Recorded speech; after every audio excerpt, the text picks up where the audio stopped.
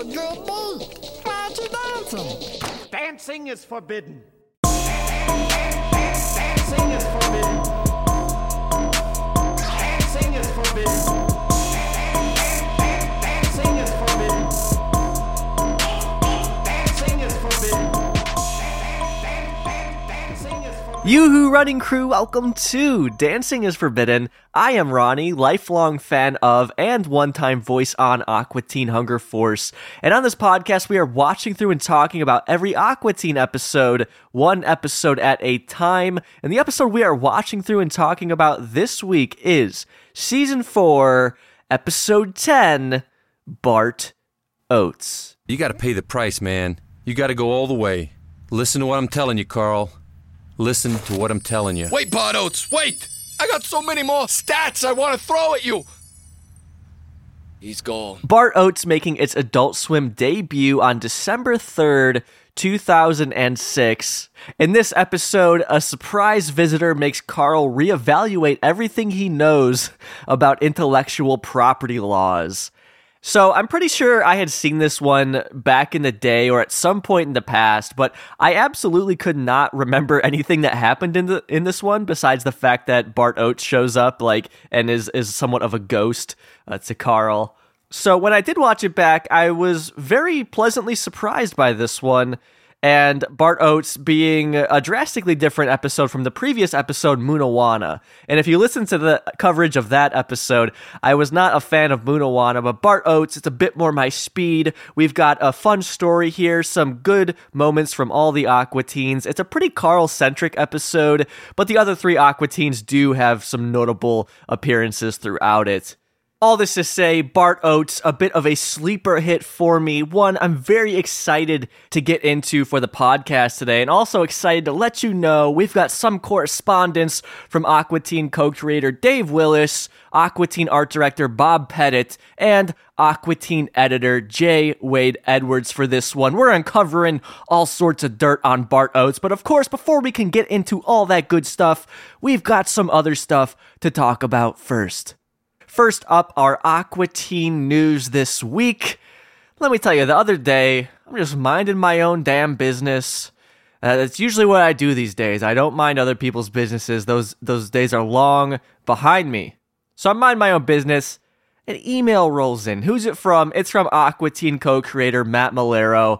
Matt, he said I could tell you this. He's working on a little project here. He's working on some shorts. He sent me a screenshot, and I don't think I should tell you anything that I saw in this screenshot, but if you just imagine the things that you know about Matt Malero, the things that he is known for, and you could probably start to formulate in your head what's going on in the screenshot that I got. So, Matt, he's working on this, I think, by himself. I don't think this is a network thing. I think he's just doing this for fun. I want to clarify, it's a live action thing. This isn't like an animated project. I hope we get to see it soon, and I'll try and be able to tell you more in the future. I don't know a whole lot about this, but Matt, he seems to be moving on something. I hope we can see it soon. So that's our Aqua Teen news this week. Next up, we've got a voice message. I want to play it for you. Liv has got something to say. Hello, Ronnie. My name is Liv. My brother and I have been longtime Teens fans since his initial run in 2000. I 10, my brother 14. We fell in love with the show for its hip-hop feel and goofy humor reminiscent of MTV Liquid Television. My brother and I being big underground hip-hop heads and also metalheads, we love the use of pioneer Schoolie D, humor of MC Chris, and shouts to rock metal musicians like Zakk Wylde, Danzig, and Geddy Lee. Unpopular stance, but my brother and I are big Frylock fans. Him being the same man in bizarre situations will never not be funny for us. My brother, who's a rapper, also got Carrie Means on his song, while my brother does a very impressive Meatwad impression. I'll email you the song called Dr. Quinn Meets the Fries, and guess my brother got his rapper name Dr. Quinn from C-Lab. Myself, I'm a visual artist while holding a day job as a butcher. I got all my coworkers saying Arise Chicken before our poultry shipments arrive. Listen to your podcast while opening shop before the break of dawn gets me going before the long workday. Thank you so much and keep up the good work. Liv, thank you so much for this wonderful voice message. So many fun little details here. First of all, I always say it, always a pleasure to know that people are listening to this at work. That's why podcasts mean so much to me, because I would not be able to make it through my work days without them. So thank you for letting me know that. I love that your brother and yourself connected to Aqua Teen because of the musical references throughout, because it's a very similar situation to myself. Now, I didn't know who Schoolie D was outside of Aqua Teen when I was a kid, but certainly, like you mentioned, like Zakk Wylde being in the show, Danzig being in an episode, things like this, things from my childhood that I felt like the kids at school didn't know about these music artists, but to see them on Aqua Teen was so cool and definitely facilitated me falling in love with this show the same way it sounds like you and your brother did. So I did hear Liv's brother's song and his album as well. It was very good. I'll put a link to this in the description here because Liv's brother got Carrie Means on one of his tracks doing like an intro skit. So definitely very much worth your time. Link to that in the description.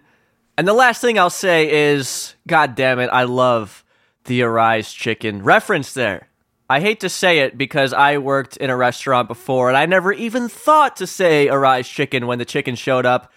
We're just operating on two different wavelengths here, living in 3024, not 2024, just some big brain stuff. Thank you so much, Liv, for this wonderful voice message. I really liked hearing it. And can I say, this is probably one of the most professional sounding voice messages I've ever gotten. Liv sent me this entire 1-minute clip. I had to do zero editing to it. And let me tell you, it's a complete opposite story of editing my own voice for this podcast. So if you'd like to send in your own voice message, you can head on to dancingisforbidden.com, check the menu, the header, I don't know what you want to call it. There's a link to it over on the website. Otherwise, you can check the description of this podcast episode if you want to leave your own voice message. So Liv told us about connecting to Aqua Teen back in the 2000s. What do you say we head back to the 2000s as well and see what the heck was going on the week that Bart Oates premiered? Still dancing and waddling its way all the way to the top of the box office this week. It is Happy Feet for our third and final week in a row. Robin Williams, Elijah Wood, Brittany Murphy, they're all there for your viewing pleasure. And honestly, I'm a little bit surprised to see this film so many times on this list and to see that it's done so well, because I don't really remember this movie making that much of a splash back at the time. I remember seeing commercials for it back in the day, but I absolutely wouldn't have guessed that it did as well as it did. But looking back at the cast on it, it's not really a surprise that it did this well. This week, it's got $17.5 million, and again, this is its third week, so that is a pretty good number there, especially for a film that's already been out for a couple weeks at this point. So it's still Happy Feet, nothing new there. I do want to mention the second top film this week is Deja Vu, starring Denzel Washington and Val Kilmer. So there's something else going on. The film is about a terrorist doing a bombing, some crazy shit. Look, we're in a post-9/11 world. What else are they supposed to write films about, if not dancing penguins or a bomb threat? Moving on here, let's give a little listen to our top album this week. Blood.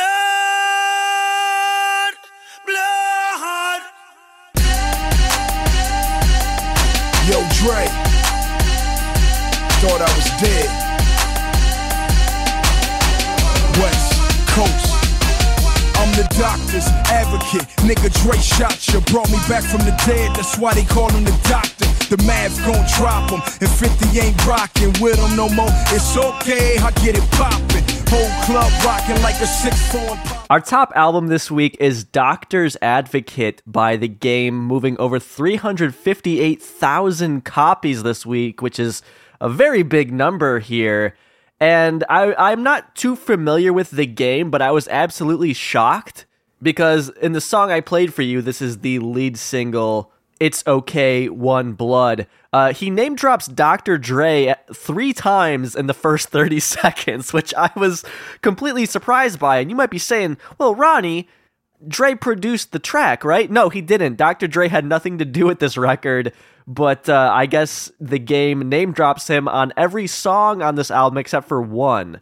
Now, I should say The Game's previous record, the 2005 album, The Documentary, was a huge hit, and it was produced by Dr. Dre. So they knew each other, but Dre didn't work on this album, and seemingly It's called Doctor's Advocate. It was even named after Dr. Dre in a way. And I guess this is the game's shtick, is that he name drops people constantly, like in his songs. So I find that super interesting because I'm not that familiar with the game's music.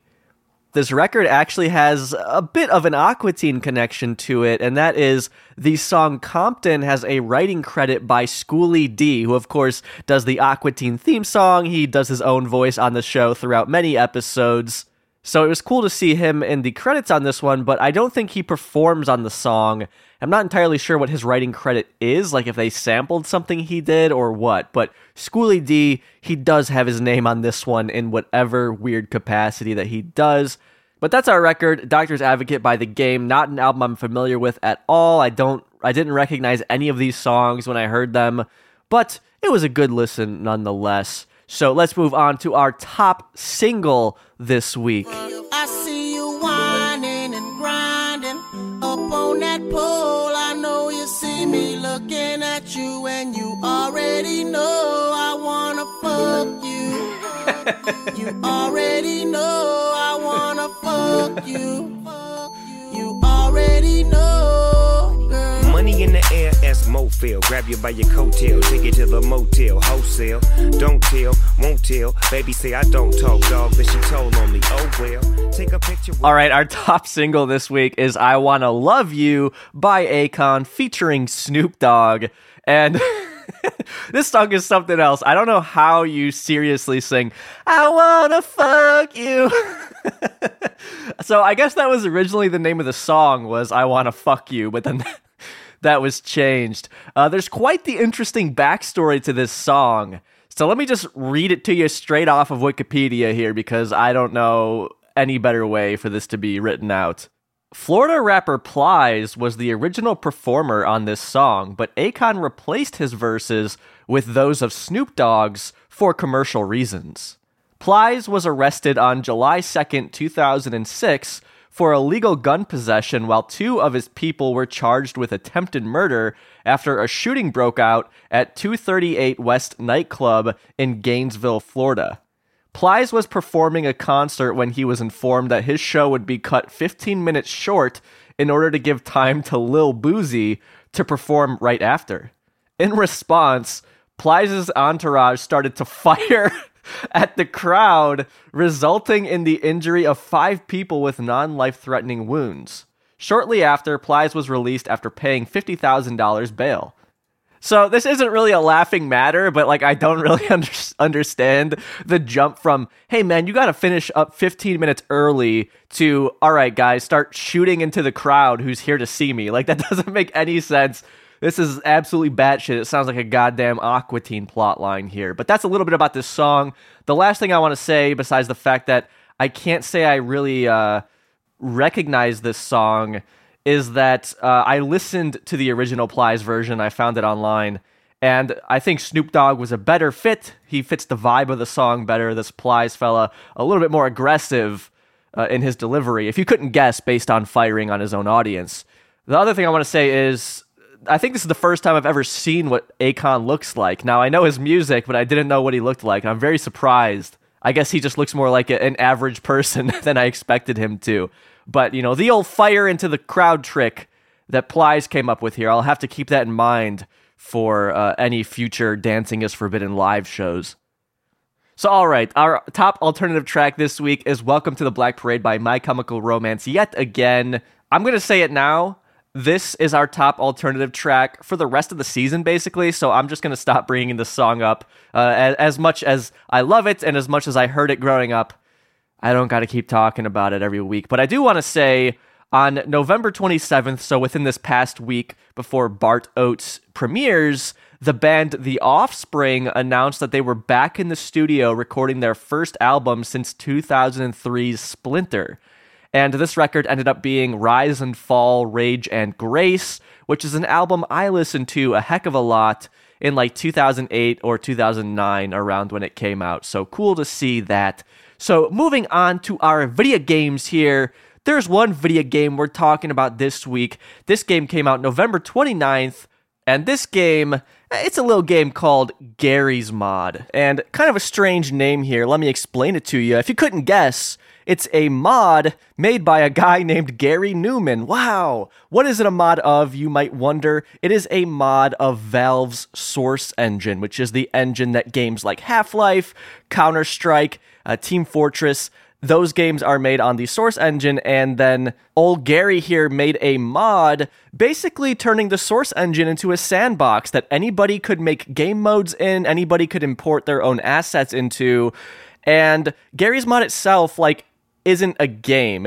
Think of it like a program that other people, other users, can make games in for other people to play. And there's all sorts of stuff on here. You can make, anything you could almost think of on Gary's mod. But the most popular game mode on here is a mode called Prop Hunt, which was created by a guy who goes under the name AMT.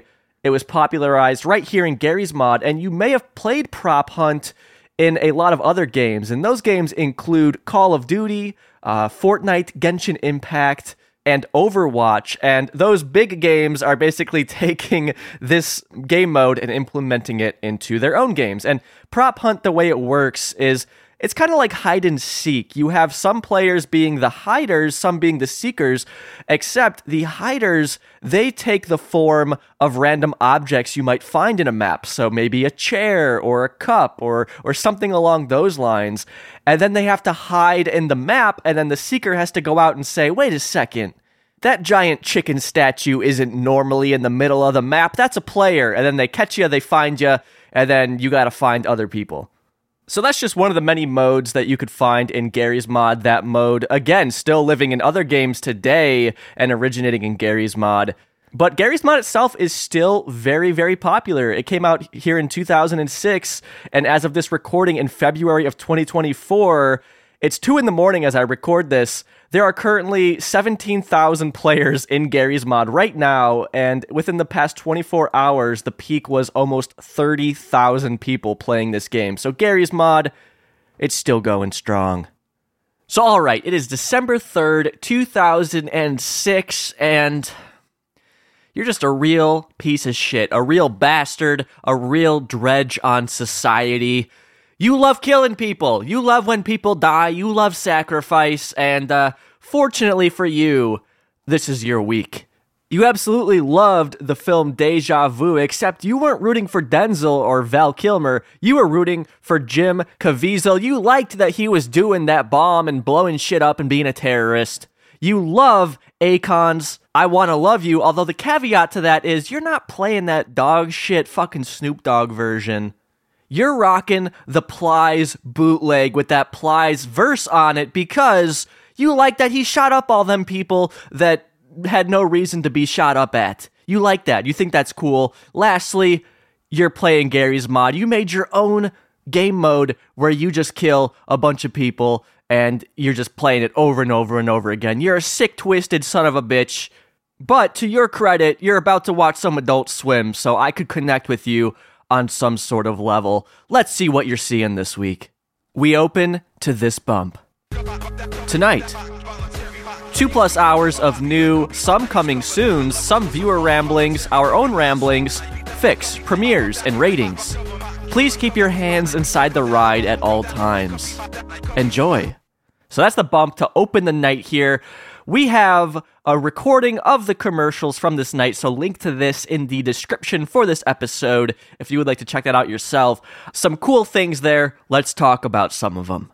First up, I couldn't help but notice there were a heck of a lot of Tim and Eric Awesome Show Great Job promos throughout this night. And Tim and Eric Awesome Show Great Job was Tim and Eric's show after Tom Goes to the Mayor, which is ending in 2006, and then they're picking up with Awesome Show Great Job in early 2007. So that show is soon coming.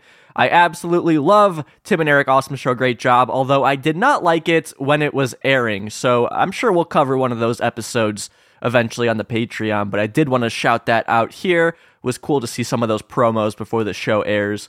We also get promos for Saul of the Mole Men. And that show notably has Dana Snyder, Aqua Teen Hunger Force's Master Shake, in it.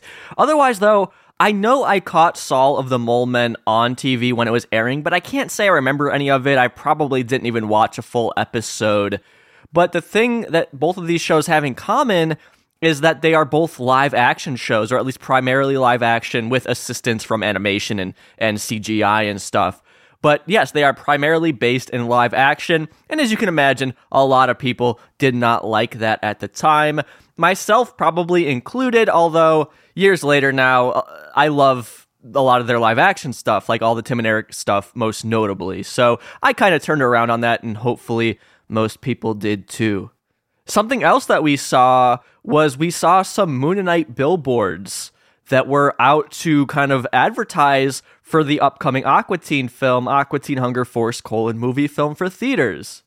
That film coming out April 10th, 2007, and this being a precursor to the Boston bomb scare with those Moonanite light brights around. This is kind of a precursor to that because they were advertising for the film, and the Boston Moonanite bomb scare happened in January of 2007. So next month from now is when that goes down. So we see, the seeds of that in place. So kind of interesting to see those billboard bumps on Adult Swim here, now knowing eventually what goes on to happen. Two quick commercials I saw that I thought were worth mentioning was there is a commercial for the Microsoft Zune. The Zune being Microsoft's competitor to Apple's iPod, and this actually came out about a month ago in our timeline here. It came out November 2006. I had a friend who had a Zune, and I remember just thinking oh, those are weird, but now that I've learned a little bit more about the Zunes, they actually did seem pretty cool. They had some cool features that the iPod did not have.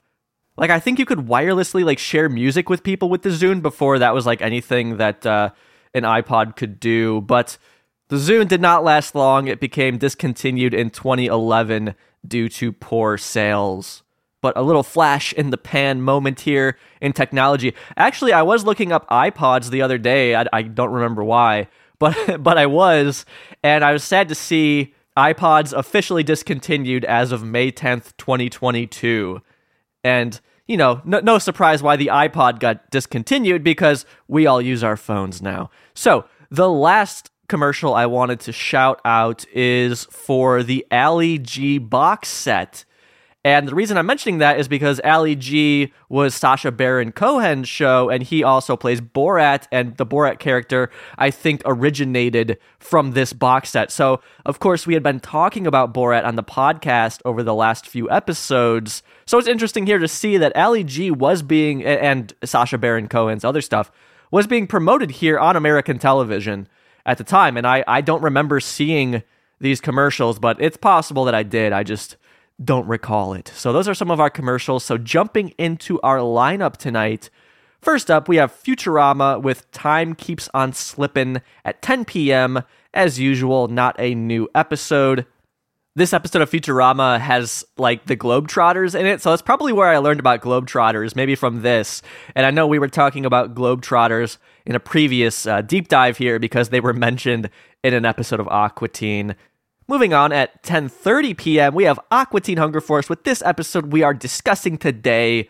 Bart Oates, you can guess. That's a new episode, baby. After that, another Aqua Teen with not a new episode, and that episode is The Dressing. It was 100 years after the tacos were assassinated, and I thought that was illegal. Was it dead or illegal? Oh, is this your story now? Does this happen to you and not to me? Well, listen up, everybody. He's about to tell his amazing story. The one that happened to me and not him. This episode having somewhat of a connection to the Bart Oates episode we're discussing today, so keep that in mind there. Moving on, at 11 p.m., we have Family Guy with Prick Up Your Ears. As per usual, this being new for Adult Swim, but it aired on Fox a few months previously. Going on from there, we get 11:30 p.m. Assy McGee with The Flirty Black Man, this being the second episode of Assy McGee, which is now airing in place of Robot Chicken right here on the Sunday night lineup. But Robot Chicken fans, fear not, because Robot Chicken is actually showing twice on Saturdays, so the night before, you can get your Robot Chicken fix. 11:45 p.m., we have Metalocalypse with Girlfriend Clock, a new episode. In this episode, we have Laura Silverman as a guest star, and Laura Silverman, the sister of Sarah Silverman, who showed up in the Robo-Sitter episode of Aqua Teen, but Laura Silverman, very accomplished in her own right. She was in a few episodes of home movies, but I know her and love her as Laura from Dr. Katz, Professional Therapist. After that, at midnight, we get Squidbillies with Giant Foam Dick Hat Trouble. However, this is not a new episode, which is, breaking the new episode tradition for Squidbillies on these lineups, but next week it will be a new episode. So it seems like they just had no new episode this week for whatever reason. 12:15 a.m. we get Moral Oral with Elemental Oral, a new episode. 12:30 a.m. gives us Frisky Dingo with new episode Blind Faith. Then our last new episode of the night at 12:45 a.m. is 12 Ounce Mouse with Pre-Reckoning. Although this episode was called Untitled in the promos, it seems like they kind of named this one last minute or something like that. Not entirely sure. But then we have some not new episodes here at the end. 1 a.m. with the Venture Bros, Viva Los Muertos, and 1:30 a.m. we get a show we haven't seen in a while here, The Oblongs with Narcoleptic Scotty. If you're over on the Patreon, that's the episode that my wife Hannah and I talked through. A fun one, a sweet one, a sleep-themed episode to end your night and lull you off to dreamland. Before we leave here, there is an Aqua Teen-themed bump that I would like to read to you. There's been a split in the Aqua Teen fan community. Some love Season 5 and some hate it. We saw us more hate over there in Season 1 and Season 4. We're always looking for hate. This is what your hating gets you. And then from there, I believe it goes into the Bart Oates episode, so that would precede Bart Oates. Real quick, before I address the meat and potatoes of this bump here, I need to explain the season convention, because it's always a headache when talking about Aqua Teen seasons, because conventionally seasons refer to the year that something was made, right? Well, if you did that with Aqua Teen, for example, Season 1 would only be the first, 5 episodes. And likewise, the 2005 season is just 3 episodes with Dirtfoot, Boost Mobile, and deleted scenes. So to make things simpler, they combine the 2001 and 2002 season into Season 1. The 2003 season is considered Season 2. 2004 season is considered Season 3. And then the 2005 and 6 season, which is the one we're discussing now, is considered Season 4 now, because it just makes more sense to combine these episodes than to count, for example, again, the 2005, quote, season as 3 episodes. It's just dumb to differentiate that. So really, what this bump is saying is that there's a lot of hate regarding the newest season, the one we are discussing now, and we've been really going through that on those Toon Zone forum threads, where a lot of them are very divisive because Matt and Dave are doing a lot of different things with some of these episodes. And I'm not going to get into that because that's what we've been discussing in these deep dives. But essentially, this bump is saying people are complaining about these new episodes. Well, guess what? Here's another new episode. With that having been said, what do you say we jump in and discuss us some Bart Oates? Let's do it. Check it out. Check it out, y'all. Check it out. Check it out. Did you know when you make unauthorized podcast shirts, you're taking food directly out of podcasters' mouths? All right, nobody's doing that. But look, Dancing is Forbidden is an independent show. I'm one lil old person who relies on the Moonmasters over at patreon.com/dancingisforbidden to support this show so that I can keep doing it. Because believe it or not, I like talking about my favorite show of all time. I think it's pretty dang fun. And you know who else thinks it's pretty dang fun? And I swear to God, I did not plan this way. This is beautiful the way this has worked out. Signing up back in August, we had New York Nats #1 signing on at the Duffel Bag of Cash tier.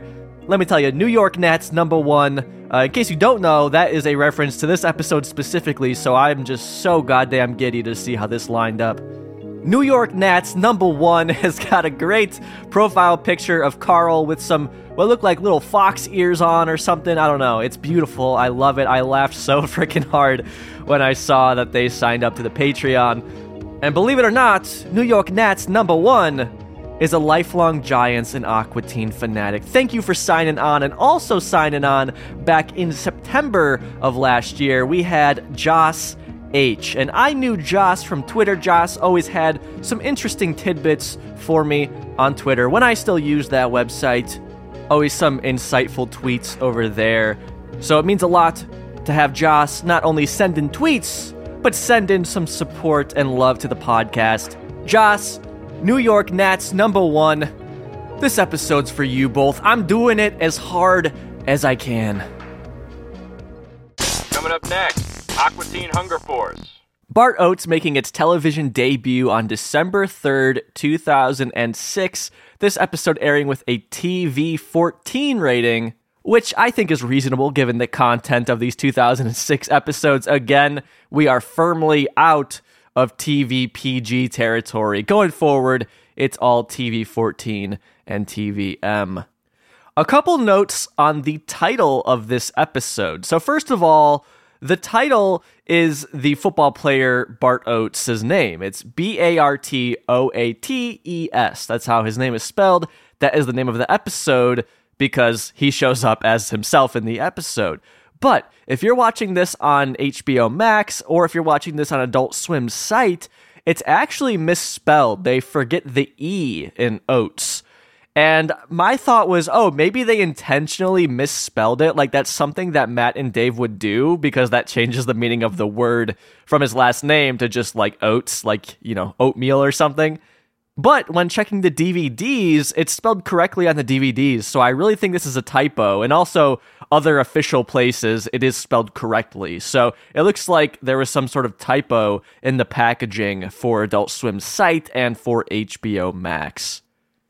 The next thing regarding the title that I want to mention, and this is some Dancing is Forbidden exclusive info here, is I figured out the working title for this episode by accident. So I went back on the Wayback Machine to Adult Swim's site. I wanted to see what was kicking around on there this week in 2006, and they had a list of upcoming episodes, and this episode was not listed as Bart Oates. In fact, it was listed as Jumbo.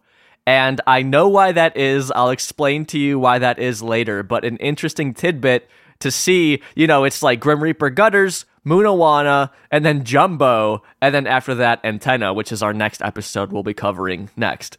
So yes, working title on this one was Jumbo, and you might see the title misspelled depending on where you're watching this.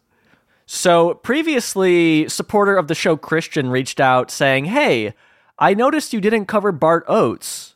Are you going to cover that one, or are you skipping it? And the reason Christian asked this is because depending on where you're watching this, Bart Oates might be between Party All the Time and Global Grilling. And the reason for that is the production code. The production code on Bart Oates, even though it is the 10th episode to air this season, it was actually the 7th episode made. So that, again, would put it between Party All the Time and Global Grilling. In fact, on Adult Swim's site, it showed, like, Grim Reaper Gutters, episode 64, Moonawana, episode 65. Then it said, again, Jumbo, because that was the working title on this one, was episode 62. So this episode aired out of production order for whatever reason, and I guess they just needed longer to work on this one to finish it up. And that, again, is suggested by the fact that Adult Swim's site showed its working title as opposed to its official title over there. So if you're watching the show and Bart Oates is like earlier in the season, that is why, because the production order has this episode sooner, but it didn't air until, you know, it was the 10th episode, basically. So to jump into our cast and crew on this episode, first of all, we have our three regulars, Dave Willis, Dana Snyder, Carrie Means, you know, the main characters of the show. They're all here. Joining them, we have Aqua Teen co-creator Matt Malero. Matt does the tree wizard homeless man that we first saw in season 2, episode 14's Spirit Journey Formation anniversary, as well as in season 3, episode 4's Gee Whiz. So he's showing up here. Matt also does the voice of an alarm system that we'll hear towards the end of the episode. Needless to say, on this one, we have Bart Oates playing himself, who is a pivotal part of this episode. We have Our friend, Aqua Teen editor, producer J. Wade Edwards playing a member of the band Chicago, and also playing a member of the band Chicago is William Snyder, FAIA. And I'll tell you more about him when we get to that. Another Dancing is Forbidden exclusive. So on the editing here, on the ones and twos, we have Ned Hastings editing this one with editing assistance from Lear Bunda. So that's all the background information on this one. Let's jump in and see what we got. We open in, it's nighttime, and we see Frylock taking some well-deserved beauty sleep here, snoozing the night away, until he is disturbed by a phone call, and their phone conveniently placed for the plotline's sake, right on his nightstand here, which normally it's not there, normally it's in the living room, but whatever. The phone is next to his bed. He picks it up. Who is it? It's none other than Master Shake and Meatwad. They done messed up. They got in trouble. They're calling from jail. Hello? Hello. Hello? Hello. Hello? Hello. Hello? Hello. I'm here. Oh, okay. Hey, man. How's it going? You know what time it is? Do you? Because it's 4:20 somewhere. I know that. You got the phrase? Are you drunk? Mm-hmm. Give me that phone. Look, before I start speaking, don't even think about getting angry, because if you do, I swear that I will hang up on you. Jake, what is it? What's wrong? Okay, you're jumping in already. Okay. We got into a little bit of trouble. Tell him nothing's wrong. But let me preface by saying we were framed. What? We were just the guys that happened to be there. We were framed. It was a total setup. All right, what was a setup? Wow. Now, why would I talk to someone who speaks to me in that tone? Just tell me what it is you did wrong. Oh, what? You think you did everything right? Okay, I see what's happening here. You got another DUI, didn't you? Hang up on his ass. I'm gonna have to bus down there, okay? I'm gonna have to take the bus from now on permanently, according to what some guy told me. And I ain't riding that cheese box. It's a major deterrent for the women. Women will not kiss you on the bus. Okay, look. It's gonna take me a while. Hang up Only on 3. Hang up on him. So Master Shake does exactly that. He hangs up on Frylock, who's in the process of trying to help them get out of jail. And I absolutely love this logic here. So we learn that Meatwad and Shake, they're drunk. Seemingly Shake was driving under the influence. Now, we never see Shake driving in the show, at least up until this point. Although I do think of Season 2, Episode 12's Total Recall when we see him driving some sort of machinery. But regardless, we never see him drive a car, but we hear references to it, for example, in Season 2, Episode 17's Kidney Car, when he stole Carl's car and banged it up. We didn't see him driving it, but we knew he did. And it's the same thing here. He was driving around drunk. They got arrested. They're in jail. Master Shake saying how he doesn't want to ride the bus because that will deter women. They won't want to kiss you when you're on the bus. It's interesting that that's where his mind goes, considering a woman has never kissed him, even when he hasn't ridden the bus. But we could see where his priorities are nonetheless. And I'm pretty sure I've heard some stories about things that go down on buses that kind of disprove what Shake is saying here. To the visuals, the jail, the walls are painted green. It's like two tones of a darker green on the bottom, a lighter green on the top. This is a painted brick wall. Shake and Meatwad are here on a payphone. We don't see a police officer standing by them. They're just kind of there making their call. We then get a wide shot where we see a prison cell with a bunch of people in it, and we see what looks like a middle-aged woman getting stabbed to death in the stomach. That's just kind of going on. Also, visually, we have a bunch of toilet paper rolls being thrown around, and they're lit on fire. That fire, I don't even have to tell you that it is our classic Space Ghost Coast to Coast Hanson Flame. Something I found interesting was that when we see, like, Shake and Meatwad on this payphone, there's no graffiti on the wall by the payphone, which certainly does make sense and is a possibility, but I was like, wow, Bob Pettit didn't add anything to that? That seems a little bit unlike him. And sure enough, I reached out to Bob, and he sent over his original version of this background, which was littered with graffiti all over the wall. Keep an eye out on Bob's social medias, his Instagram and his Twitter. Both of those are at Pettit_art. Link to both of those in the description. I think Bob is going to be uploading this, but to describe some of it to you, because there's all sorts of graffiti here, somebody wrote, "Fuck you, bitch," and then crossed out, the top fuck is crossed out, and then somebody wrote over it, "No, fuck you," and then somebody also wrote, "Fuck you both," like pointed to both of those, like just so juvenile. And also, I'm not surprised that this wasn't allowed to be in the final episode, because this is airing on Cartoon Network after all. I see it says "fucking pigs," somebody wrote that. There's a lot of phone numbers on here, and somebody wrote "meth rocks," Bob saying that he liked to add puns whenever he could to the graffiti, which is hilarious. And then another thing that Bob intended to have on this background was a crudely drawn gun, and then underneath it says "pay up, Neil." And Bob explains to me that this is based on a t-shirt that a musician buddy of his wore on stage one night. So you can't see these in the episode proper. Again, keep an eye on Bob's social medias. He might be uploading these.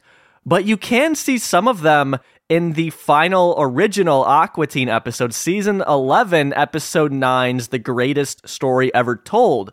When Meatwad's visiting Frylock in prison, we see some of the exact graffiti that was supposed to be in this scene. So, some fun history there. Let's dive back into our episode now. Master Shake hung up on Frylock, even though he was trying to help them get out of jail. So now it's morning time. We're outside the Aqua Teen's house, and Carl is standing right there. Carl's going to be holding up a Post-it note that says, "Thanks for car, heart M.S." So that is kind of explaining the car that Master Shake got caught drunk driving in. It was Carl's car. I mean, you could expect that, and you would hope that's what the case really is as an Aqua Teen fan. So Carl's there. He's angry that his car got stolen, but he's also there for another purpose, because Carl, he's got some very incredibly cheaply made bootlegs for the New York Giants, except them damn immigrants, they messed up. It says Nats. Hey, Fryman, I got this Post-it note that was left on the curb for me. Thanks for car, MS. Oh, man. Yeah. I'm sure it'll be back. You think? Oh, that'd be so thoughtful. Hey, you like football, right? You're a big football man. No, actually, I don't like sports in general. But, I mean, you like jerseys, right? Because I got some Giants wear, super cheap, too. Active wear. It's for the total ultimate fan. Check it out. Oh, I really don't. Bad. Don't worry about this rip. I just accidentally ripped it pulling it out of the box. Are the Nats a team? Nah, Nats. What the frick? Supposed to be the Giants, I freaking told them, immigrants. No wonder. They cut me a deal. What a deal. They probably don't even have Giants in their country. They're so friggin' tiny. Look at this crap. Half of them dissolved in the box. Well, you know what they say. You get what you pay for. I tell you what. How about I take 20% off? How about no? Oh, come on, man. I've seen you flying around so fast, people won't even notice. Right? High five, football fan. I really don't like sports, Carl. Oh, yeah? Well, you're a... Well, I assume that is Carl dropping the F-bomb, and I'm not talking about fuck. I'm talking about the other one. I think that's what he was supposed to say, which was edited out. So these shirts are very fun. You heard Carl say, "Oops, I accidentally ripped it pulling it out of the box." There's like a chunk of the shirt missing on the side because these shirts are so incredibly cheap. And the big issue here being that it says Nats instead of Giants on it. The number on these shirts is 76. Looking it up in 2006 when the episode came out, player Chris Snee was number 76 on the Giants. Chris spent his entire 10-year career as a player in the NFL on the Giants from 2004 until 2013. Now, I did some Googling to see if there was some previous famous player who was number 76, and I assume they would retire numbers if that was the case. So I don't know what else this is referencing. I actually just reached out to Bob asking about the significance of this number, so if he gets back to me, I'll either say it later in the episode or I'll just throw a correction on the end. So Carl trying to sell these shirts to Frylock. In true Aqua Teen fashion, when we get the establishing shot of Carl standing in the driveway, there's nothing else in the driveway with him, but as soon as he mentions these shirts, we see a pile of boxes just miraculously appear once the camera pulls back out, which is very funny. And despite that error, we do have some continuity here within Aqua Teen, and that is the fact that Frylock is not a sports fan. I actually recently just rewatched the Super Bowl episode of Aqua Teen, which is Season 2, Episode 3, and in that one, if you'll recall, Meatwad, he's trying to pit everyone against each other to buy him things so that he'll take them to the Super Bowl. Frylock there says that he's not really a sports fan. He doesn't really care about going to the Super Bowl, and that is the same case here. So I like that continuity with Frylock. Actually, the reason I was rewatching Super Bowl, this is a bit of a tangent here, but I went over with my wife to hang out with some of our friends, and they hadn't seen the episode of Aqua Teen that I was in yet. So we watched that episode, and our friend Carissa, she grew up watching Aqua Teen, so she was familiar with it. She even had an Aqua Teen shirt growing up, so she was the real deal. But her husband, Johan, he had never seen Aqua Teen before, so I went on to show him some more episodes, one of them being Super Bowl, and he loved it. He was cracking up. I think we have a new Aqua Teen fan on our hands. And that actually does tie into a joke later in this episode. So, moving on here, Carl, no dice, trying to sell these bootleg shirts to Frylock. From there, we're going to cut back to the prison scene here. So this is kind of cool. We almost have like a B-plot in this episode of Master Shake and Meatwad in prison. This episode already doing a lot, something that we haven't gotten from an Aqua Teen episode, it feels like, in a little while. Most Aqua Teen episodes don't have a B story because that's kind of reserved for 22-minute shows or longer shows. Aqua Teen is so short, there's usually no time, but this episode, like I said at the beginning, there's really cool story elements, and we do have an A plot with Carl, and then a B plot here with Master Shake and Meatwad. We'll see Meatwad and Shake, they are in the jail cell now, and they're talking to somebody. It's a familiar face. It's the tree wizard, played by Matt Malero. Look, it's the third house on the right. Just, you feel free to crash there. Drop me a poop. Yeah. That'd be cool, really. That'd be cool too. There's a big computer in there. You like the internet? Use all you want. Oh, very important. Security code. We ain't got no. So just go right in. My pants stuck to my butt. When does Frylock get in here? I don't know, but I'm pissed about it. So this is Shake and Meatwad trying to get the tree wizard to, like, come over, which, again, is reminiscent of Spirit Journey Formation Anniversary, when they're trying to, like, sell him or rent him a room or sell the house or whatever the plot line is there. So this is kind of similar to that. I like that they just want this guy in their house, even though he's clearly, he's got some stuff going on. Worth mentioning is that he does say something about how he wants to drop a poop. And in my emails with Bob Pettit, he sent me a picture of, like, the jail cell, and there is a toilet that is overflowing that didn't make it into the episode. Now, I don't know if this ends up in a future episode, but this drawing is disgusting. It makes me want to fucking throw up looking at it.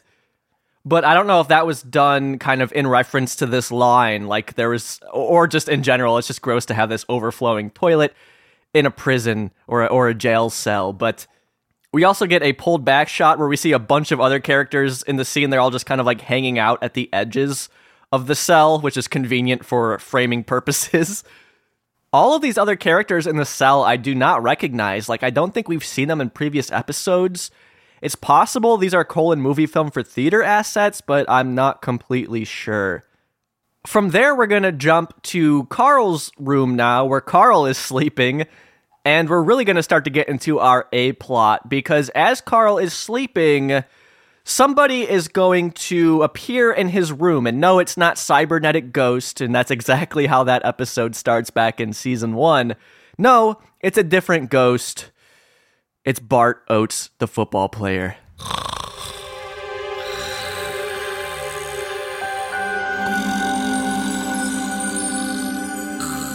Get up, Carl. What? You're Bart Oates, the center for the Super Bowl Giants, 87 and 91. The G-Man, yeah! Take the TV. Take whatever you need to get by. What are you talking about? I don't need your money, Carl. Let me tell you. January 27th, 1991. Best friggin' day of my life. Norwood missing wide, friggin' tuna coaching on the sideline. You like hiking the ball, you know. Did you come here to kill me? No, Carl. Oh, that's so great. The Nats? What is this, Carl? Oh, that?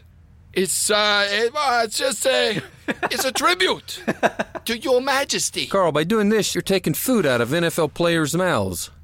I'm so sorry, Bart. But, dude, I followed your whole Pro Bowl season in 90. You had a sack prevented index. It's like 0.9. It's ridiculous. Your blocking ratio is 4-1. You were playing out of your mind that season. And then 1994. You friggin' signed with the Niners. You broke my friggin' heart, Bart. You pancaked it. You broke my freaking heart, Bart.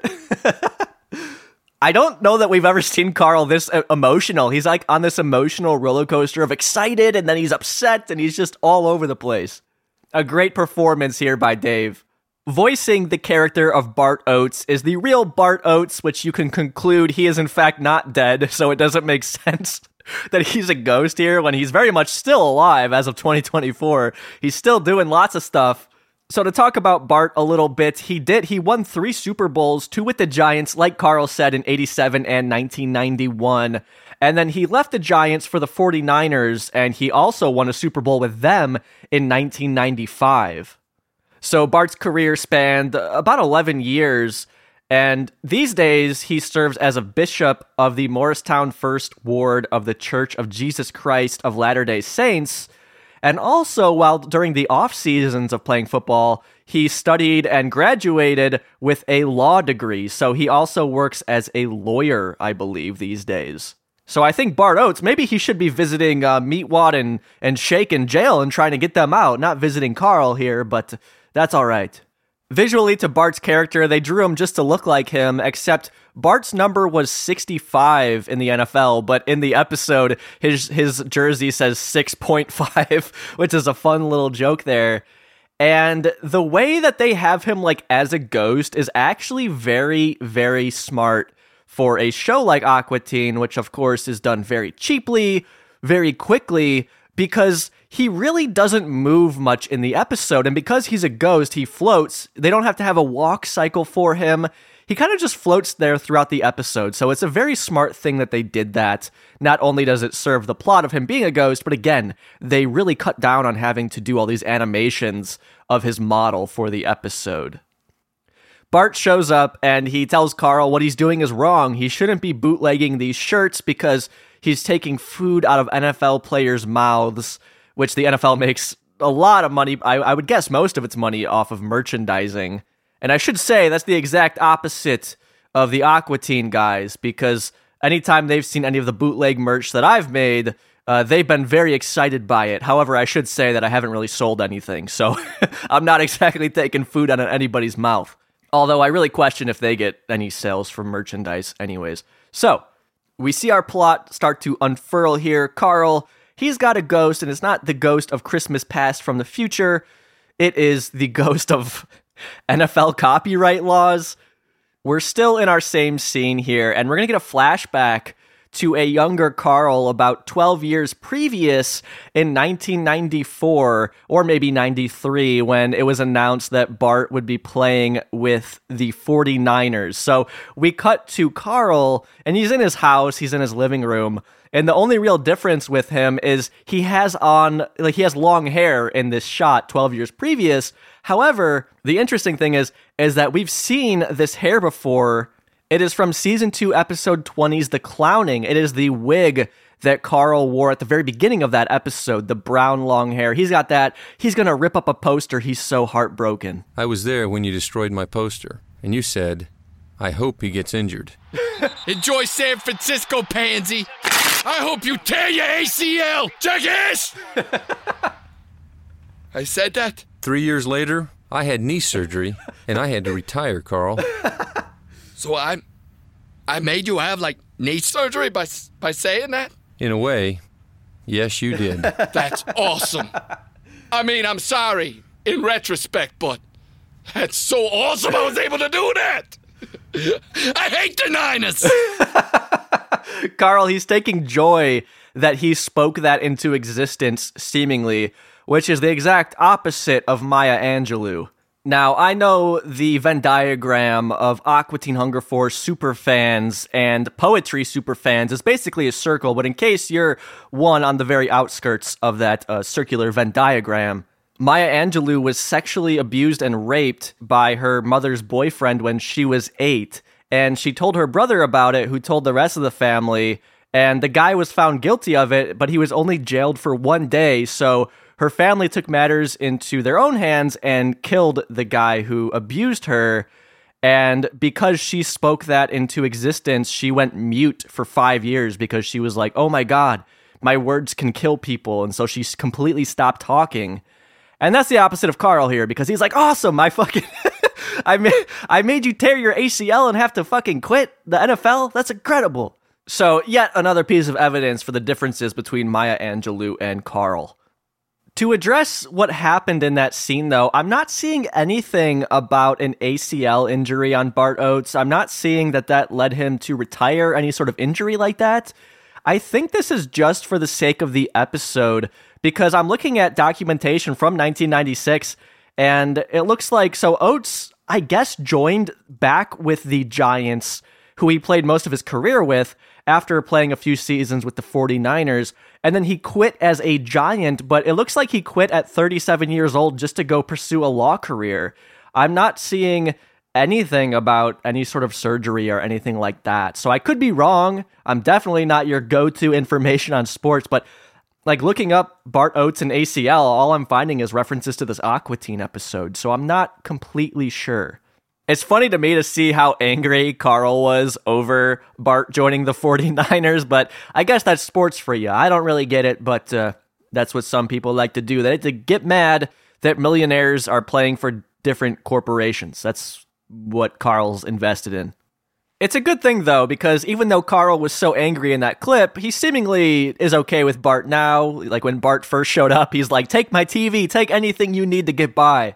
Like, he still has a respect for this guy. He was only so angry that he went to the 49ers because he loved him so much on his beloved team, the Giants. So, our last clip of this scene, Bart, he's kind of going to reveal also why he's here. It's not just to guilt Carl about his bootlegging operation here. He wants Carl to be a better person. So, Carl, I want you to do something for me. You want some Nats t-shirts for your family? I'll cut you a deal. We'll go 40% off on those. Hey, Carl, do you want to be a winner? You got to lay off the salty foods. Don't drink so much. Try some exercise. Maybe go out with a woman you didn't have to pay. You know, sex isn't everything. Neither is the band Boston. If you want to be a champ, you got to pay the price, man. You got to go all the way. Listen to what I'm telling you, Carl. Listen to what I'm telling you. Wait, Bart Oates, wait! I got so many more stats I want to throw at you! He's gone. So you heard there Bart mysteriously just like vanishing, but before he does that, he does grab a box of the bootleg shirts, even though there's a few other boxes in Carl's room. So speaking of Carl's room, I feel like we have not seen it that much this season. And when reaching out to Bob, I asked him about Carl's room and the creation of Carl's room. So let me read you what Bob had to say. Bob says, regarding Carl's room, those landscape-themed wallpaper murals had been big decor in the late 80s amongst some in the middle class. And gold-tone metal-trimmed furniture was like the cheap stuff I'd see at flea markets. So cheap and cheesy, it makes one uncomfortable to gaze upon it. The paper towels and lotion, well, girlfriends were few and far between for Carl. And we've all had that pitcher, etc., filled with coins. There's a pink banana hammock hanging out of the dresser drawer, and a similar black one on the floor. All of this, the tanning bed and the animalistic poster, pretty much captures him. Dave suggested the animalistic and the Mike Piazza poster. I thought this is something Carl might have gotten signed by his fave star at a porn convention. Candy, something. I can't make it out. So there's a little bit by Bob Pettit on working on Carl's bedroom here. I told Bob how much I really love Carl's bedroom. The imagery, especially like his mural of like the palm trees, just really stands out to me and brings me back to my childhood when I see it. I feel like Carl's room is really just a super iconic image. Of course, I'm biased in saying that, but the image within Aqua Teen definitely has its own unique vibe. It's a good contrast, particularly to the Aqua Teen's house, which is all wood paneling, and a lot of the backgrounds in Aqua Teen, at least up until this point, are kind of more muted tones, so Carl's very vibrant and colorful room is pretty nice. So a lot of love here for Carl's bedroom, even if the stuff throughout it is kind of gross, intentionally so. Bob mentioned the sports poster in Carl's room. I do want to mention that in a previous clip, when Carl was talking to Bart Oates, he mentions Tuna, who was the coach for the Giants, and we see a Tuna poster in Carl's living room. That's we see it from time to time. That's what that is in reference to. To the end of that clip, though, I like when Bart's disappearing, and then Carl's like, wait, I have so many other stats to throw at you. Like, yeah, I'm sure that's what Bart wants to do, is sit around there and listen to those stats. That's like me with Matt and Dave. I'm like, wait, I have so many other trivia things to tell you about. So that's our A story for now. Let's jump over to our B plot. We're back in the jail cell with Meatwad and Master Shake. And Shake here is smoking a cigarette, which I guess contributes to that TV 14 rating. And I should say, when they're in the jail cell, it's very smoky, and that explains why. I didn't really put two and two together before. I was like, why is it so smoky in there? But I guess it's because people are just smoking. And again, all the other characters in the jail cell are kind of out of frame most of the time. We do pull back and see them all. They will reference one of the guys who will shake his head yes. But otherwise, we're kind of zoomed in on Shake and Meatwad here. I'm so hungover. Did you see me pounding those daiquiris at the bar last night? I was a maniac. What was I thinking? You pounded one. Well, I pound what I can afford. Oh, my man over here, he wants a daiquiri now. He says I got to smuggle one back in, up my butthole. Whoa. Fresh or the mix? Fresh. Oh, God. That would be so cold. So when Meatwad says that, we see one of the guys there. He's all tatted up. He's got no shirt on. He just kind of nods, yeah. He's like, yeah, I want him to do that. I'm absolutely delighted by the pacing of this episode. And when Aqua Teen does this A-plot, B-plot thing, it works so well for this show because literally, to cut up scenes of what's going on with Carl, they just jump into whatever Meatwad and Shake are up to, they just tell a quick joke, and then they cut back to Carl. And I think this works so well. The pacing feels so great to watch and also to talk about for this podcast. Like, nothing feels like it's dragging because they do what they need to do, and then they can just cut to just some inconsequential thing. Like with Meatwad and Shake here. Like, it's just, look, have them tell a joke about this daiquiri situation, and then cut back to Carl. And it's just, I don't know, it's so nice. And we'll see if they do this more going forward. It's certainly not the first time that they've done this, but it's definitely not the norm for Aqua Teen. I want to talk about the background here. First of all, it's disgusting inside this jail cell. Like, it's just really gross. There's stains, and you can guess what those stains probably are, all over the walls and on the floor. We see some graffiti in the jail cell now. I mentioned there was none in the finished episode, out by the payphones, the telephones. But in the jail cell, there is, and it's actually quite surprising. So when I was reading it, because of course this is a standard definition show, so you can't get a real crisp look on these small background details. And also the jail cell is so smoky, it's hard to make out. I assumed that this scribbling said, "I love Virginia," but a part of me was thinking, does that say vagina? Is that what it says on the wall? I'm like, no way does it say that. I reached out to Bob, and I felt like such a fucking dirty boy asking. I'm like, I assume this says I love Virginia, but then I also said, a part of me thought it said vagina. And sure enough, Bob says, yep, it's vagina. Bob says, originally I had bars partially cover it, but I never knew how Dave and Matt and the editors might frame a scene as it went through revisions. It was a fluid creative endeavor. So originally, Bob had this kind of covered up by bars, so you couldn't completely make it out, but they don't use those in the final episode, so you can see it says, I love vagina, but it's written in a very, like, chicken scratchy kind of way to where it kind of does look like Virginia. So super surprising that made it past, like, standards and practices, but it did. There's also some other writing on the wall that says, bite me, but, that's not as exciting to talk about. It's not nearly as titillating, that's for sure. But you know what is titillating? Our next scene here, because we're going to cut to Carl's backyard.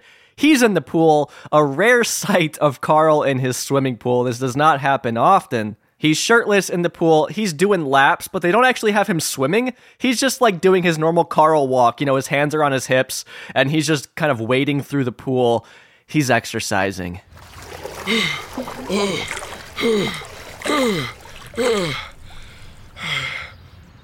One. All right, take a break. Whoa, you just burned 1/3 of a gram of fat, man. That's good, right? Yeah, that's good. Not good enough. You need to do more laps. And try not touching the bottom of the pool so much. How did you know? Carl, I know everything. Yeah, so Carl's working out. Bart Oates is assisting him here. Funny joke of Carl doing one lap, I guess. Again, he's just standing there. He's not actually swimming. And then he pops open a beer, as you could hear. This beer being a Red Spud beer can. And we first saw a sign for Red Spud back in Season 2, Episode 10's Super Trivia. But I think this is the first time we are seeing an actual Red Spud can. And I've spoken about Red Spud beer back in Season 4, Episode 1's Dirtfoot on the podcast, so I'm not going to get into it here. Bob told us about it over on that episode, so I'm not going to harp on it here other than the fact that I think this is the first time we see a proper Red Spud beer can, and that will kind of continue going forward with the show. So I'm glad that I rewatched Get Lit Upon a Sit Upon, which is Season 12, Episode 4, recently, because there's a very similar joke in that episode to this joke here, where in Get Lit Upon a Sit Upon, Frylock, he gets an exercise bike, and then Shake is jealous, so he gets a treadmill, and in the episode, Shake goes on the treadmill for like a second or whatever. He's not on there for long at all. And then after working out for hardly any time, he plops down in the green chair to eat some ice cream because he has to, rebuild his, he has to get some protein in. And that's a similar joke here to Carl, doing one lap in the pool and then instantly cracking open a beer can. So some fun joke structures used in both episodes, decades apart. Something worth mentioning to this background is that occasionally, I feel like this season, we've been seeing a background of Carl's backyard where on the Aqua Teen's house, it says "Get Out" or something like that written on the side of their house, but we don't see that here. We saw it in Global Grilling this season, but then, it's not here now, so I don't really understand what the differences between those backgrounds are and why they would use one background over another, one of them having that "Get Out" written and the other not. In this case, it doesn't say that. And most of the time, we see the one that does not say "Get Out." So something I'll have to keep my eye out for going forward. But back to our scene. Carl, he's trying to exercise. He's not doing a very good job, but at least he's trying. Frylock, he's going to come up with a peace offering. Hey, Carl. What's up? Oh, crap. Hide. Hide? From what? From, Just play it off as a joke. From, black people been running around here. That's not really a joke, Carl. Come on, man. I'm trying. Okay, Carl, look. I felt really bad about your car, so I brought you some fresh parsley and oregano from my herb garden. Oh, great. Weeds. This will help me get to the strip club. So, Carl, he is not thrilled by this offering of parsley and oregano. Pretty nice of Frylock, I guess, but I can't imagine Carl does a whole lot of cooking where he actually needs herbs for that, so maybe not the most useful thing. I enjoy Carl's shitty attempt at covering why he said "oh crap" when Frylock came up, and I love Bart pointing out, that's not really a joke, Carl. We're establishing here that Frylock can't see or hear Bart Oates, who, again, is a ghost in the episode, but he's very much still alive, so a very funny, absurd kind of take on things.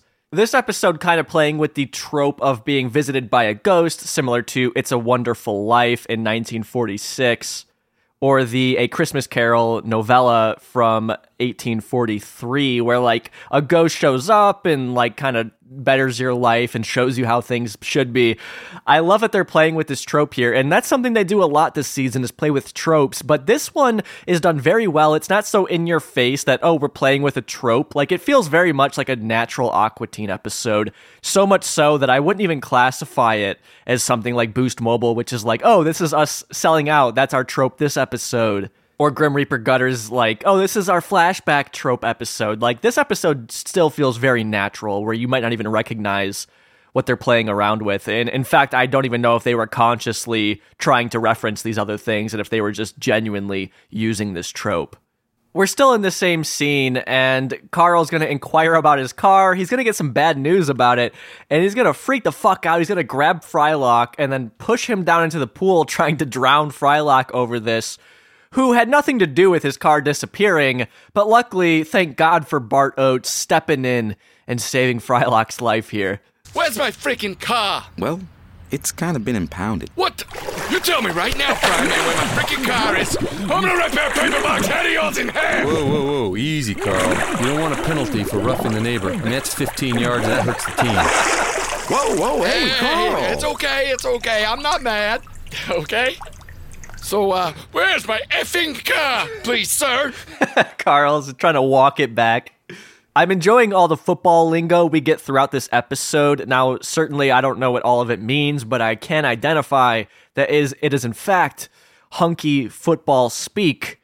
And I love that Bart Oates is doing this and saying this stuff to try to communicate certain things with Carl and put it into the perspective of football. And Carl kind of did the same previously in the episode. So, at the beginning of this deep dive section here, I told you that this episode was initially, the working title on it was Jumbo. And let me explain why. So this is in an email with Dave Willis, and I asked him kind of how this episode came together, because it's very specifically written about Bart Oates. So I was wondering what the process of getting him was like, what it was like working with Bart. And Dave had this to say about how this episode came together. Initially, I was thinking Lawrence Taylor. This is Ronnie cutting in to let you know that Lawrence Taylor, he played for the Giants and is considered one of the greatest defensive players of all time. So back to Dave's email. Dave says, "Then I had a conversation with friend and WFMU Best Show host Tom Sharpling, who is a Jersey guy." Ronnie cutting in to let you know that Tom Sharpling, of course, was Willie Nelson. No, not that Willie Nelson in Season 2, Episode 15's The Shaving. Dave said, he said it would be funnier if we had some lower-level meathead guy like Jumbo Elliott, who apparently still owned a few Dunkin' Donut franchises in Jersey. But for whatever reason, we couldn't make that happen. Bart Oates had a funny name, and he was on a couple of those giant Super Bowl teams. On top of that, he picked up the phone when we called, and he was nice. That always counts for something. So we tailored the script to him. I asked Dave if Bart was familiar with Aqua Teen beforehand, and Dave said, and no, of course he had no clue about our show. But as of last year, he has gone back and forth with @TheRealCarl2 account on Twitter. And I know he did some podcast somewhere talking about it. This is Ronnie now. The @RealCarl2 account on Twitter is run by Dave. He pretends like he's Carl when he's posting on it. So Bart, he wasn't familiar with Aqua Teen, but he was very nice. He seemed to be great to work with. And he doesn't seem to have forgotten that he did this show, which I think is very cool. But if I could jump over to Bob's email really quickly, Bob had something similar to say. Because remember, Bob, he was an artist on the show, but he would get the full scripts. And Bob said, by the way, the original title of this episode was Jumbo Elliott, who was another Giants lineman. Jumbo and his agents must have said, fuck off, lol. Bart Oates did appear in the original script also, but it ended up being only Bart. So Bob makes it sound like at some point both of the guys were supposed to be in it. I'm not entirely sure there. But that is why the working title on this one and the title on Adult Swim's site before it aired was Jumbo, because originally the episode seemingly was going to be about Jumbo Elliott, but when they couldn't make that work with him, it was just about Bart Oates, hence the episode being Bart Oates. Which I think is great, because I'll say it up front, I don't give a shit, that Bart does great. I think he's doing a really good job. He's not a voice actor, he's not an actor, he's an NFL player and a lawyer. Like, that's what he does, and I don't know, sounds good to me. And it's not a small part in the episode. It's not like he shows up for one line. Like, he's one of the main characters throughout it. So, great job, Bart. But okay, let's jump into our next clip here. And it's kind of interesting. They're going to really cut ahead because our last clip was Carl drowning Frylock because he wanted his car back. But in our next clip now, he has the car, which I'm totally cool with. I like when Aqua Teen just like jumps to the next plot point. And Carl is outside of the prison, so we're outside here. Bob did a great job on this background.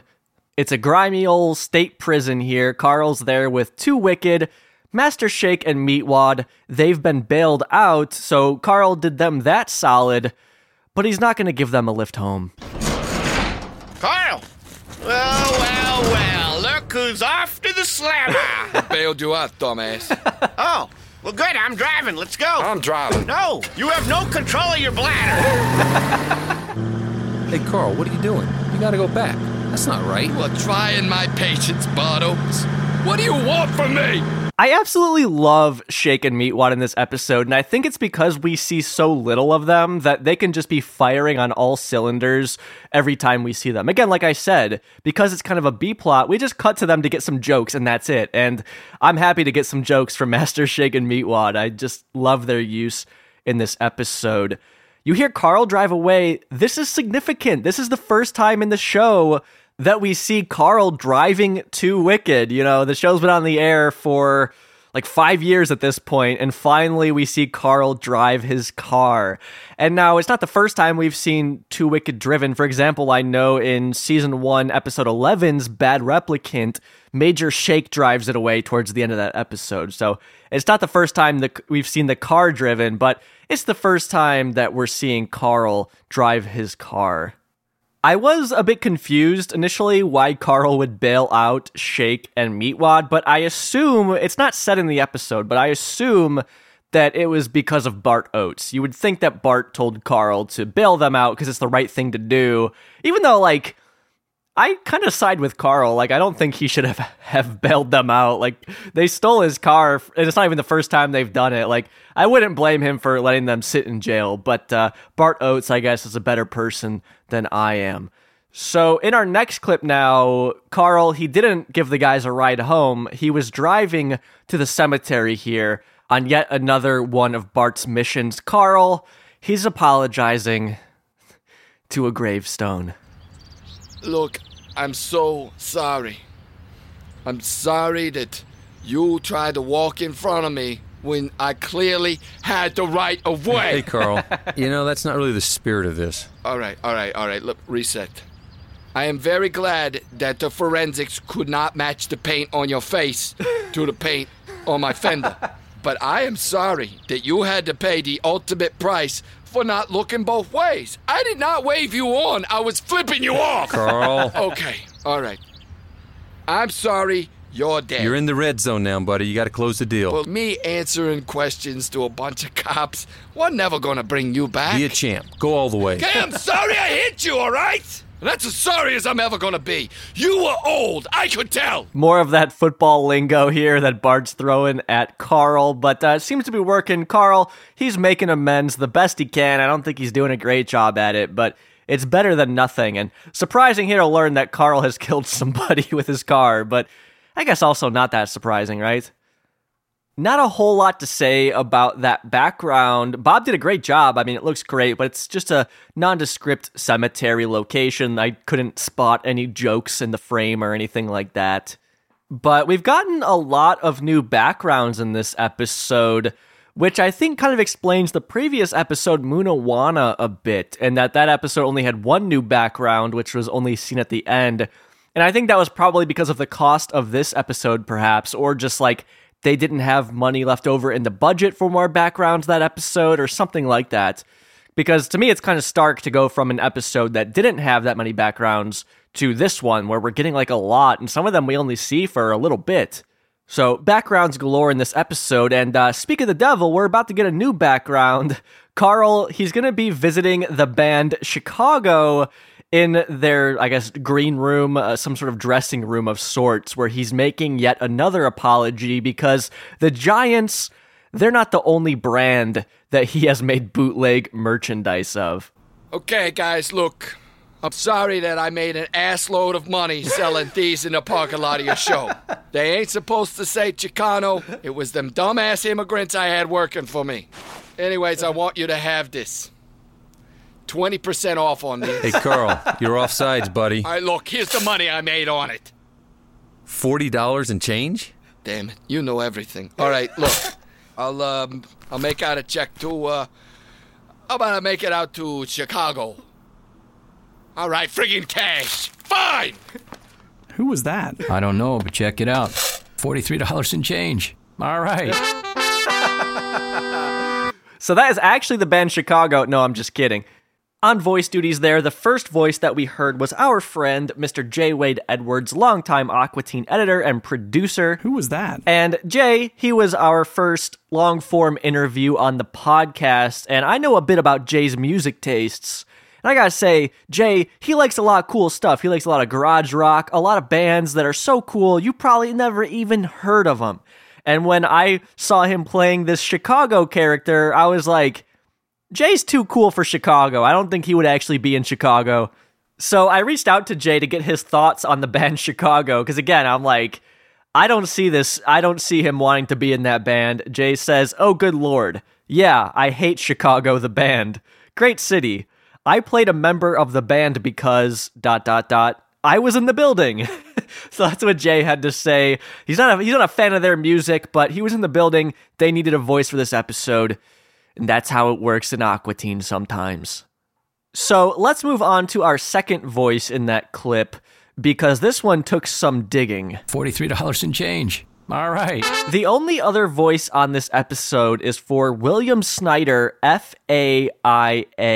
I went to William's IMDb page, and all I saw there was this credit on this episode.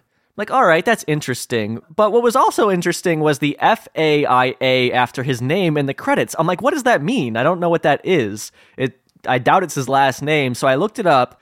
FAIA as a title stands for Fellow of the American Institute of Architects. So I'm like, okay, William here is an architect. I looked him up and I found his LinkedIn where it said that he is in Nevada. And then the old cogs start turning in the brain because, I mean, this seems a little obvious in retrospect. What's his last name? Snyder. I remembered a podcast with Aqua Teen voice actor Dana Snyder, voice of Master Shake, saying that when he was a kid, his family moved to Nevada because his dad was an architect and there was a hell of a lot of building going on in Las Vegas. That was Dana Snyder's dad. $43 and change. All right. A little hard to believe because he sounds nothing like Dana, but that is certainly the case. And I found some articles about William, and it mentions his son, Dana, who is an actor. So yeah, that's Dana Snyder's pops. Case closed, problem solved. And I'm very surprised that I hadn't seen that listed anywhere online. So I asked Dave Willis how they got Dana's dad involved or why, and he said that he forgot he was even in the episode and he couldn't remember how that went about. But a fun little cameo nonetheless. Looking forward to talking to Dana about it whenever we get him on the podcast. Let's take a step back for a second. I'll tell you a little bit about the band Chicago. They are from, and you guessed it, Chicago, Illinois. They were originally called the Chicago Transit Authority, but they just shortened it to Chicago. I think Chicago Transit Authority is kind of a cooler name than just Chicago, but they're a very big band. They blend like rock and soft rock with jazz rock. They're kind of jazzy. There's lots of people in the band. They have lots of horn players and stuff, hence you heard some horn playing in that clip. They're kind of just riffing on this band here. If you've seen Little Nicky with Adam Sandler, you'll be familiar with Chicago because there's a scene in that film where they play a Chicago record backwards and there's like some message from Satan or something along the lines of that. The joke there being that Chicago's kind of this lame vanilla band on the surface, but if you play their music backwards, it's like evil. But by and far, Chicago's most popular song probably is 25 or 6 to 4.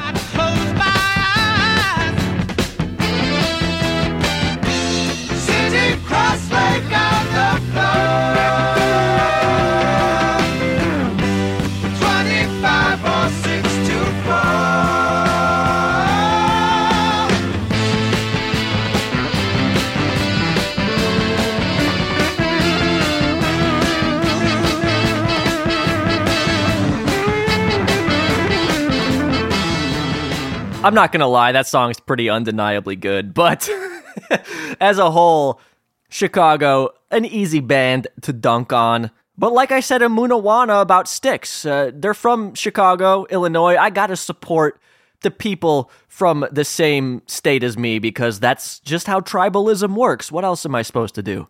Pretty cool, though, to get two back-to-back shout-outs here on Aqua Teen from Chicago-based bands. So let's move on to this background here because it's a pretty simple background. It's just like a big room, but there is some graffiti here that I found interesting, and thanks to help from our friend Bob Pettit, was able to learn a bit more about. So in the scene, we see a chair with some graffiti behind it, and I asked Bob, I'm like, what is this? All I could really make out was what looked like a date, what looked like 4/7/2007. And there's a word above it, but I couldn't make that out. But luckily, Bob sent me a picture of just that section without the chair, and Bob explained the word is Paladins. And Paladins was Bob's favorite Americana/rockabilly band at that time. Yeah, you smoke cigarettes and you run around all night. When you get up in the morning, you really are an ugly sight.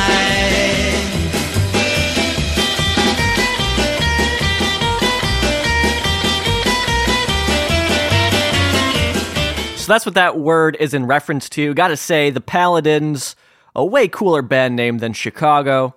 And the date, Bob says, I must have guessed the episode would air in 2007. So the date, I guess, was Bob trying to be topical, although as we know now, the episode came out in 2006. But what I found interesting was if this does say 4/7/2007, which is what it looks like, that Bob was 3 days early of the premiere of Movie Film for Theaters, which came out 4/10/2007. So a fun little connection there. Otherwise, very, very, very briefly in the scene behind the band, we see a sticker, but we can't make out what it says. Well, Bob sent me a picture of just that sticker, and Bob says, another sticker we can't see is a nod to a buddy's band, High Test. So very briefly, if you ever caught that sticker behind one of the band members, it's for Bob's friend's band. So all right, this is a lot of explanation about that clip. The last thing I want to say about it is I just like the way that, of course, Carl is on his bullshit with these bootleg t-shirts that all end up with spelling errors on them. This t-shirt for Chicago saying Chicano, which is a very different meaning than what was intended.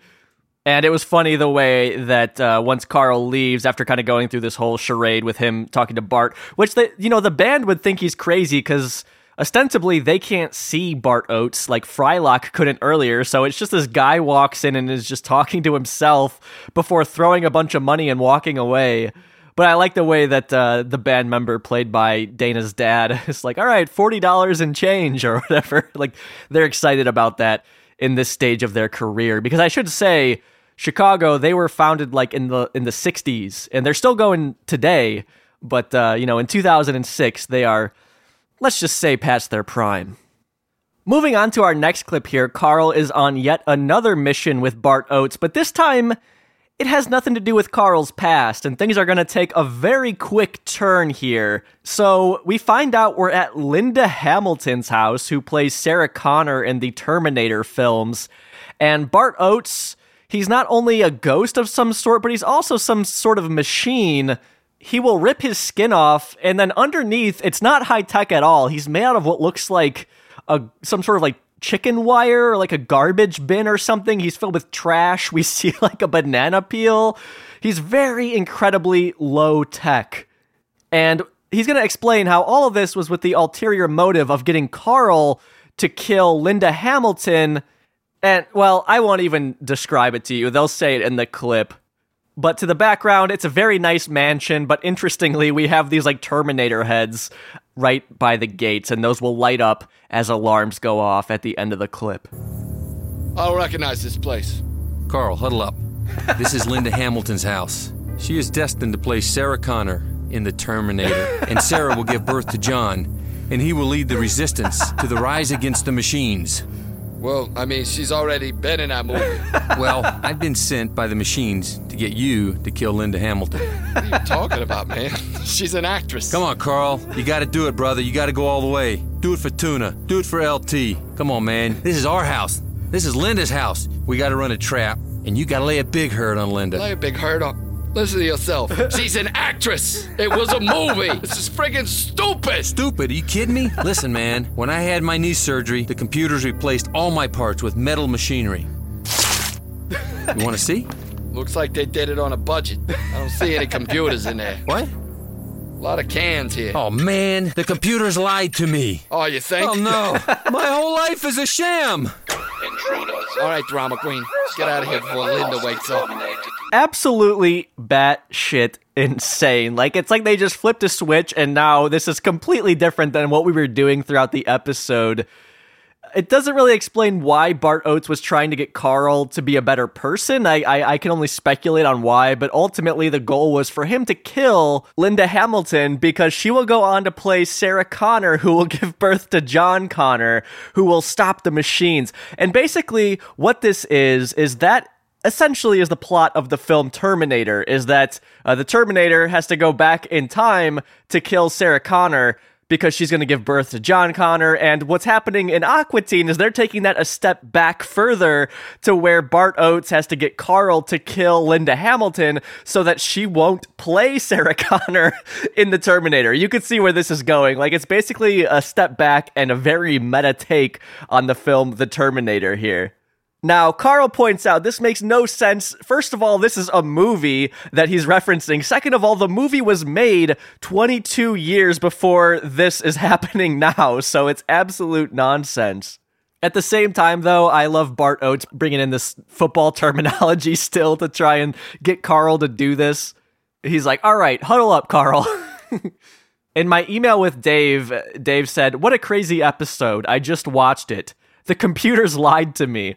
So I guess that's one of Dave's favorite quotes from the episode, because that's what Bart says. He's like, the computers lied to me because they told him that they made him out of high-tech machinery, but he's not. And also, maybe he's starting to realize that what they told him to do is like kind of nonsensical. It's funny seeing Carl be the voice of reason. Like, all throughout the episode, Bart Oates has been an authority figure to him, but then here Carl's like, what are you talking about? Like, that's a movie that already happened. I don't know what you want me to do. What will killing Linda Hamilton accomplish? Like, it's just so good. There is a very new connection, though, between Aqua Teen Hunger Force and the Terminator that is worth mentioning. This is as of late last year, the 12th season of Aqua Teen. Lance Henriksen, who has been mentioned on Aqua Teen before, he is in Terminator. Well, in Season 12, Episode 5's Anubis, he plays Vanessa, Meatwad's doll. So there is a shared cast member between the Terminator and Aqua Teen Hunger Force as of 2023. Pretty cool. I want to mention that security voice because remember when we were going through the Adult Swim lineup and we had the dressing? Well, listen to this voice in this clip. I will mute the main dialogue here. Sounds a lot to me like Matt Malero going through the cybernetic ghost / Turkatron voice modulation. I believe he's saying, intruders, stand away from the house or get terminated. And then he kind of says it in an Arnold Schwarzenegger accent. This episode is really ramping up. Like, they're not explaining a lot of stuff with how Carl got his car back. I mean, you could assume what happened, but they're not showing how he got his car back. Then we cut very quickly to Bart Oates just being, he flipped a switch and now he's like, you got to kill this actress. And that's going to continue into our final clip of the episode. We cut to Frylock's room where Frylock is performing a bit of brain surgery on Carl. Carl's scalp is off and Frylock is removing a BB from Carl's brain, and then we will see a clip where Bart Oates, he got Master Shake to shoot that BB into Carl's head. Whoa! What the hell is that? It's a BB. It was lodged in his frontal lobe. But how did he get a BB in his brain? Milkshake, we're in the goal line offense, baby. You gotta score. You're a champ, buddy. Go all the way. I don't know. I didn't figure out how to shove a daiquiri up my butt. And that is it. That is Bart Oates. And this clip is kind of confusing. It possibly suggests a few things. The way that you could possibly read this clip is that the whole thing was kind of like a hallucination because Carl, like, maybe he was imagining all this because his brain had a BB in it. But we did see Shake with Bart Oates. And then I think the last line in the episode kind of discredits that theory, which is Meatwad talking about that daiquiri that he has to shove up his butt. And that is a direct reference to earlier in the episode when one of his cellmates wanted him to bring a daiquiri to jail up his butt. So my take on what this final scene is like at some point, Bart Oates gave up on Carl. Instead, he's trying to get Shake to do his bidding. He had Shake take Carl out because maybe he was afraid Carl would tell the police on what he wanted to do with Linda Hamilton. And that's kind of it. A bit of a rushed ending, but I actually really enjoy it. I like it a lot. So before I go into my thoughts on this episode, let's dive into the thoughts over on the Toon Zone forum.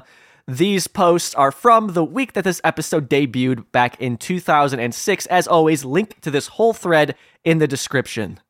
Overall, there's not a lot of conversation here. There's only 15 comments in this thread, but people seem to enjoy this one. User Moto Pete says, "Good episode. I like the shirt gag. But when did Meatwad become a drug user? Last week, crack and weed. This week, he says it's 420. Yeah, that's a good point, is that Munawana, he's talking about smoking crack cocaine, and now here he's making a 420 joke. We don't normally get drug references, even in Aqua Teen in general, but really not from Meatwad. But, hey, I guess drugs are on Matt and Dave's mind while writing these 2 episodes.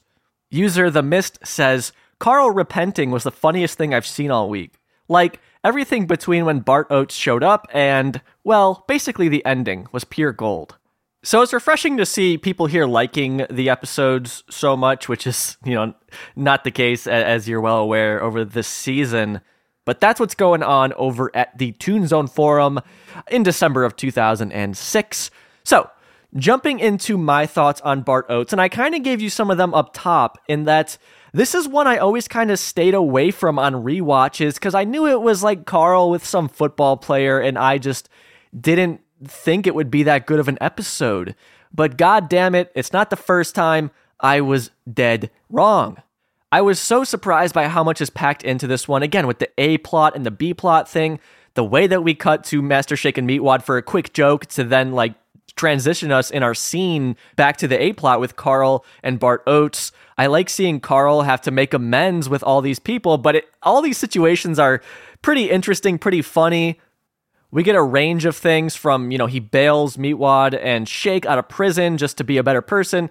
He has to, apologize at a gravestone, but then he also has to give money back to Chicago for bootlegging off them. And it's funny that joke is kind of reoccurring off of the Nats joke from earlier in the episode.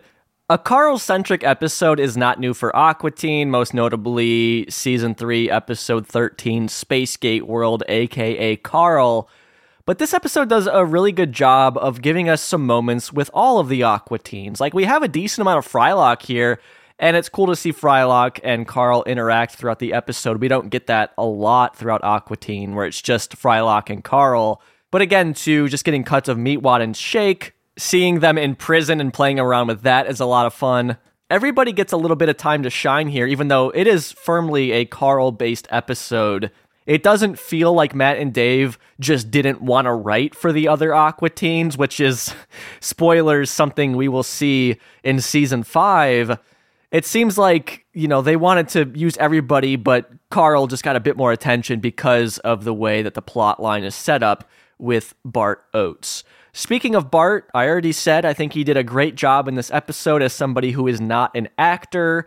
I think it's just such a specific thing. It's this specific player. Carl is addressing this specific real NFL player, and it makes the show feel more real in a way because, like I've said, I don't know anything about football. I have no relation to Bart Oates as a football player.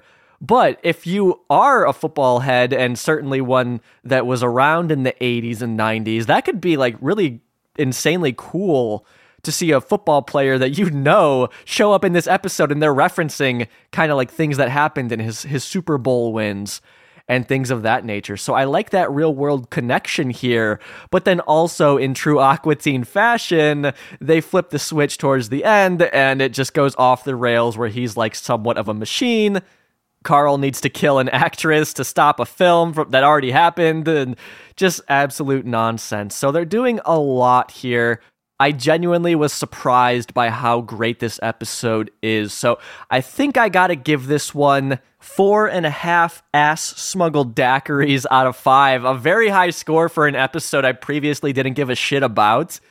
But that's just one of the cool things about doing this podcast and spending so much time with these episodes is growing an appreciation for things that were easy to look over in the past. Real quick, I want to shout out, I love that they included the tree wizard, the homeless guy that Matt Malero plays, because I love Spirit Journey Formation Anniversary, so it's cool to see them just bring a little character back like that, just for a moment. They don't dwell on him. They just bring him back for a little bit in a fun way. So lots to love about Bart Oates. Let me know what you think about it. You could head on over to the Instagram. You can find the podcast at Aqua Teen Pod. Link in the description. You could send me an email, whatever. I'd love to know your thoughts on this one. I hope you enjoyed spending time with this episode as much as I did. Thank you to Bob Pettit for all his help on this one. Again, keep an eye out on his socials because Bob's always up to stuff. He's always posting Aqua Teen concept art, and he may have some merch on the way, so keep an eye out on Bob's Instagram and Twitter. Links to those in the description. Thank you to Dave Willis for helping out here, and Mr. J. Wade Edwards as well. I want to huddle up with New York Nats #1 and Joss H. for supporting the podcast. Again, this show is completely independent. Every single patron goes a very long way in allowing me to continue to do this. So if you find value in this podcast, any contribution helps. That is patreon.com/dancingisforbidden. And I got to give some shout outs to our Hall of Famers here. You know, our Highlander, Nick. There can be only one!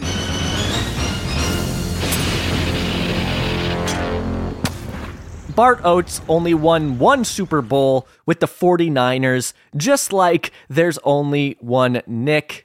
And of course, shout outs to our #1 in the Hood G tier patrons, Sean, Ian, Captain Buford, Robinson, Jason, Carl, Leshera, Tone 69, Empower 706, Swimwiki, Lurvinator, Tegan, Thorin, The Grumpy Dwarf, Garrick, and Caleb. You guys can buy some bootleg Aqua Teen shirts any day of the week. I'll see you on March 11th when we're diving into the episode Antenna. It's gonna be a wild ride. Talk to you then. Keep it cool. Take it easy. Bye-bye.